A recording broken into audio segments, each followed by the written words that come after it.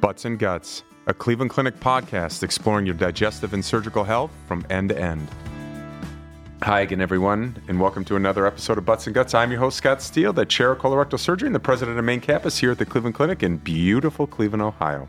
And I'm super excited to have a third-time guest here on Butts and Guts, Dr. Petar Bajic, who's a urologist and the director of Center for Men's Health at the Glickman Urological and Kidney Institute here at the Cleveland Clinic. Peter, welcome back. Thanks so much for having me. So today we're going to talk a little bit about low-intensity shockwave therapy for erectile dysfunction. Something that, when I think of shockwaves, I always think of kidney stones and stuff, so I'm super excited to get into this. But before we go there, for those who didn't listen to the previous two episodes, give us a little bit about your background. Sure. So I'm a Cleveland native, grew up in the West Side in North Royalton, and did my undergraduate at Case, med school at Toledo, and then did my residency and fellowship in Chicago, and then made my way back to Cleveland. I always say all roads lead back to Cleveland. That's fantastic. And before we get into the shockwave therapy, can you tell our listeners a little bit about what exactly is erectile dysfunction? We see a lot of these commercials on TV and on the radio and everything, but what does it really mean? So erectile dysfunction refers to either the inability to get an erection satisfactory for sexual activity or inability to maintain an erection. So it really is kind of a spectrum. And so we talk today about low-intensity shockwave therapy. So can you talk a little bit about what that is, and then how can it be used to help treat erectile dysfunction?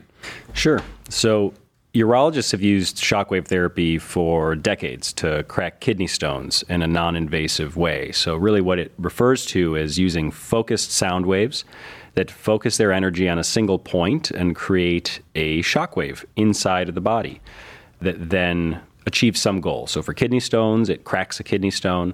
Now, shockwave therapy is FDA approved in a low energy setting for certain conditions like plantar fasciitis and chronic non-healing wounds. It is not FDA approved for the treatment of erectile dysfunction, but in a number of recent studies performed all around the world has shown promise for treating men who have erectile dysfunction due to reduced blood flow, which is the most common cause of ED. So truth or myth, although the low-intensity shockwave therapy has a long track record in medicine, it's used for treating erectile dysfunction in the United States, is relatively new within the last few years. Yeah, I would say that's true. A lot of the literature on shockwave therapy for ED has been done internationally, but there are a number of centers, including our own, that are continuing to do research in this area. As far as for use outside of studies and clinical trials, it is a relatively new treatment. Truth or myth? Truth or myth? Low-intensity shockwave therapy for treatment of erectile dysfunction hurts. Myth. It does not hurt. In fact, typically when we do these types of treatments, a lot of times men don't even realize what's happening. Sometimes they may feel it, and if there are any particular areas that we're treating that have increased discomfort, we can reduce the energy a little bit. Shockwave therapy, like I said, is used for different applications. It tends to be associated with more pain when it's applied to a bone, and there are no bones in the penis, contrary to some popular belief, so it is typically not painful. So let's dig into this a little bit more. So who qualifies for this, and exactly how does it work? So low-intensity shockwave therapy for men who have ED is most appropriate for men who have mild to moderate ED. So I usually tell patients that if they get a really good response to a pill like sildenafil, also known as Viagra, but maybe they don't like the side effects, or they don't want to have to rely on a pill, that would be somebody who would be a reasonable candidate. Or perhaps when they take the pill, they get a good initial erection, but they lose it too quickly, and that it's not due to premature ejaculation or something like that, but they just can't maintain. Somebody like that, if they had a little bit better blood flow, might be satisfied. So that would be somebody that would be a candidate for shockwave therapy, and the expectation would be that they'd still have to take the pill. But if you were that first case that I mentioned where you get a really strong response to the pill but don't like the side effects, you might be able to get by without having to use the pill at all if you were to undergo shockwave therapy. But it's not perfect. I usually quote men who meet those criteria, as long as they don't have certain other things in their history, like a history of radiation therapy or poorly controlled medical issues. I usually tell them there's probably about a 75% chance that they get a benefit that they'll be satisfied with that would last about a year or two. So there's a couple of different types of wave therapy. We're talking about the low-intensity shockwave. What's the difference between that and radial wave therapy? So there's a lot of attention on this area of regenerative therapies and wave therapies right now. You see all these ads on TV, radio, all over the place. Many, if not most of those places that advertise in a direct-to-consumer fashion actually offer a different type of treatment called radial wave therapy. The difference is whether or not the sound waves are focused and create a shock wave inside of the body or not.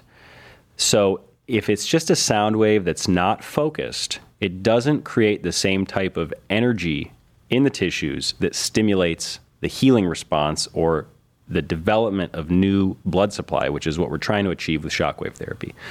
So if you look at what's published on radial wave therapy, as far as the higher quality studies that are available go, essentially all of them show that radial wave does not actually help this type of erectile dysfunction. Although the literature available is not perfect and we need more high-quality studies with long-term follow-up, the data supporting shockwave therapy is much more promising. So I equate radial wave therapy to essentially the type of waves that are coming out of my mouth right now, so just sound waves, whereas shockwave therapy is really something different. And so flash forward ahead, so somebody goes through the treatment. How do you determine it is successful or not? Sure. So sexual function and erectile function can be a difficult thing to have kind of a standardized assessment for. So there's a couple different things that we do. The first thing is that we rely on validated questionnaires, which are kind of questionnaires that have been shown to be useful mainly as research tools, but it allows us to kind of quantify the severity of the ED before the treatment and then after. And this, by the way, can take up to 2 months after completion of the 6 weekly sessions to see the full benefit. In addition to that, we simply ask men, did you experience an improvement that you're satisfied with? And, as a sexual medicine specialist, I'm in the business of satisfaction. So I tend to focus on that with my patients. Did the treatment lead to a satisfactory result? And typically that's more important than the numbers on a piece of paper. Any downsides of this treatment? The primary downside comes from the fact that it is not FDA approved for the treatment of ED, which means that insurance won't cover it at this stage. And the hope is that that'll change in the future. But for men who are looking to get this treatment outside of a clinical trial or a research study, unfortunately, it would be a cash pay type of procedure. We offer this treatment at Cleveland Clinic for about $1,800, which on the spectrum of cost around the country is on the lower side. However, we do have a couple clinical trials going on right now that we are enrolling men for shockwave therapy for both erectile dysfunction and another indication, which is pelvic pain. As part of a clinical trial, you can get this treatment for free. So men who are interested in that can certainly take a look and see what types of studies are going on. So these are difficult conversations, and sometimes it's difficult to even bring up to anybody. So when should somebody experiencing erectile dysfunction speak to their medical provider about that alone, or especially about what we're talking about today, the shockwave therapy? I think the reality is that at some point there's going to be a time in every man's life where maybe things don't work exactly the way that you want them to. And if it's just a one-off thing, it's probably not critical that you be evaluated. But if it's a recurring problem that you notice, it's really important to discuss that with your doctor. And you can start that conversation with your primary care doctor or a urologist. And the reason for that is because ED is often the first sign of more serious health issues like cardiovascular disease. I always refer to it as the canary in the coal mine. So men might experience ED 5 years before a heart attack. So particularly for those men out there who maybe haven't been as good about following up yearly with their primary care doctor for a routine physical, if you're experiencing ED, you need to bring that to your doctor's attention, because it's not only about getting a pill or other treatment that may help strengthen your erections, it's about getting the necessary diagnostics to better understand what's causing that issue. And one of the things is, circling back, you talked about regenerative medicine, regenerative therapy. So are there any advancements on the horizon when it comes to either this low-intensity shockwave therapy and other regenerative therapies for ED? I think that this is an area that's really ripe for research, and there are a number of centers around the country, including our own, that are actively investigating in this area. In addition to shockwave therapy, there are other areas that are being investigated. For example, stem cell therapy, platelet-rich plasma injection, which commercially is known as the P-shot. Unfortunately, to date, those two have not had the same level of evidence to support their use. So as far as our professional societies that kind of govern what types of things are ready for prime time and what are not. The general recommendation is that those should only be performed as part of a clinical trial. So the bottom line is we're not quite there yet, but the hope is that in the next 5 to 10 years, that as these therapies kind of mature and more research is available, that we'll have some new options to offer our men within the scope of what will be covered by insurance. Okay, so now it's time to get to know you just a little bit better, and we're going to give you your quick hitters. So first of all, salt or sweet? Salt. Okay, but you find yourself number 2 in a service store on a road trip and you go into the candy aisle. What are you first to grab there? Twix. Grab a Twix bar. The left one or the right one? Both. Fantastic. Good. And then finally, we talked about a little bit in the past about, what you like about Northeast Ohio, but take me through some place that you have never been in your life that you really want to get to. What's a bucket list place for you? Let me think. So last time I got into our main trip that was canceled due to the COVID-19 pandemic, which was to Japan, so I won't belabor that one again, but the other one was Croatia. We had a wedding that we were going to go to, and we had done all the research about all the places we were going to check out, including all the spots where they filmed Game of Thrones and all this stuff. So I would say that's number 2. And then finally, you got a nice Saturday night on a rainy day. Do you go horror, comedy, or rom-com? Rom-com. Like it. So final take-home message for our listeners regarding the shockwave therapy and erectile dysfunction. So with erectile dysfunction, oftentimes men look for one solution that can fix all their problems. But the reality about it is that every case is different. And it's important to seek out care from an experienced provider, whether that's a urologist or a primary care doctor, who knows what's out there and they can inform you about what your options are. And if you want to do your own research online, make sure you stick to reliable sources of information like Cleveland Clinic's website, where we have a lot of information, including videos that you can watch to learn about the available treatment options for ED. There's newer things like shockwave therapy, but there's also things that have been around even since the 1970s and are covered by insurance.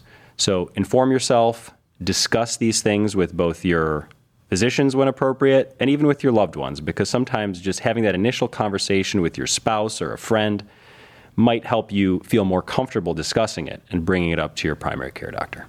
That's fantastic. And so for more information about men's health here at the Cleveland Clinic, please visit clevelandclinic.org/men's health. That's clevelandclinic.org/men's health. You can also call the Department of Urology at 216-444-5600. That's 216-444-5600. Peter, thanks so much for joining us again on Butts and Guts. Thanks so much. That wraps things up here at Cleveland Clinic. Until next time, thanks for listening to Butts and Guts.